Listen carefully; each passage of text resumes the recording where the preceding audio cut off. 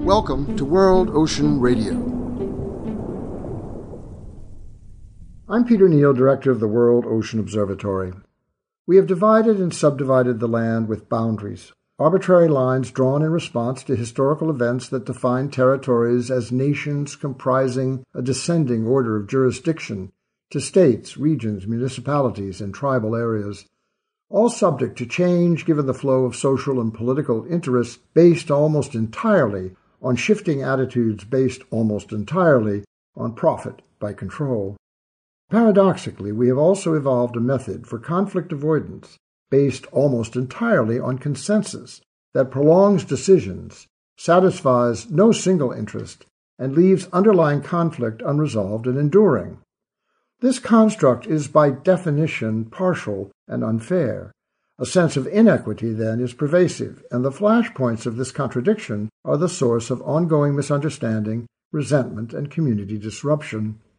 Equity is defined as a context for fairness and justice, but it has a second meaning as a measure of ownership, a share or investment in an enterprise that may in itself be inequitable as it's not available to every member of society. Questions rise. Must equity be equally and inclusively and diversely and justly shared to be realized as a foundation for security and peace within all human institutions? How can this be achieved? Is it even possible given our history of differentiation by race, ethnic identity, religion, financial status, and self-interest? We continue to struggle with this condition on land. Success is elusive. But what if we redirect our quest for equity from land to ocean, where the lines are fluid, the resources are fluid, and the opportunity for invention and transformation of values and engagements remain open to change? To do so, we must accept that the ocean is a commons, a vast and fertile reservoir of natural resources and natural forces that are accessible by all for the survival of all.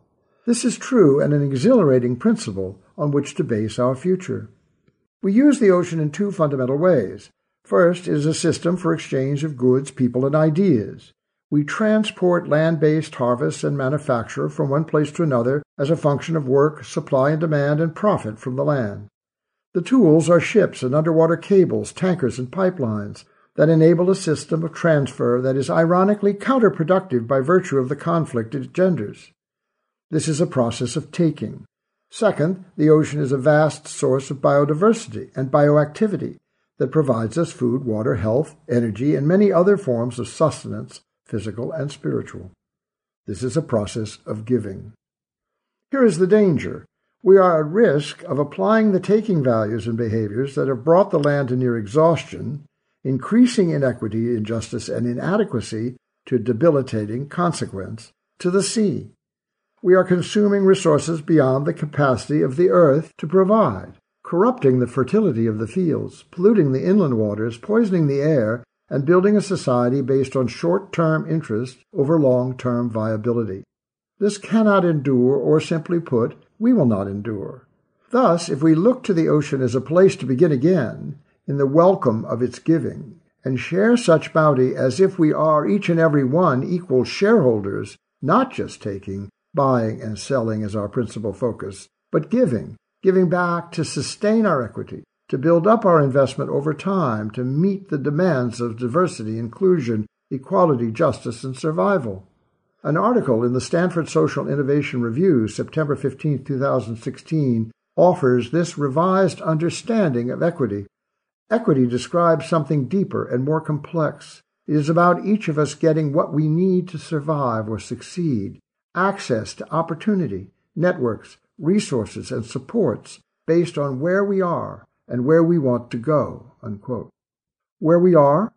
When we look around at the social strife, dislocation, poverty, starvation, and pandemic, it must be concluded that we are not in a good place. Where do we want to go?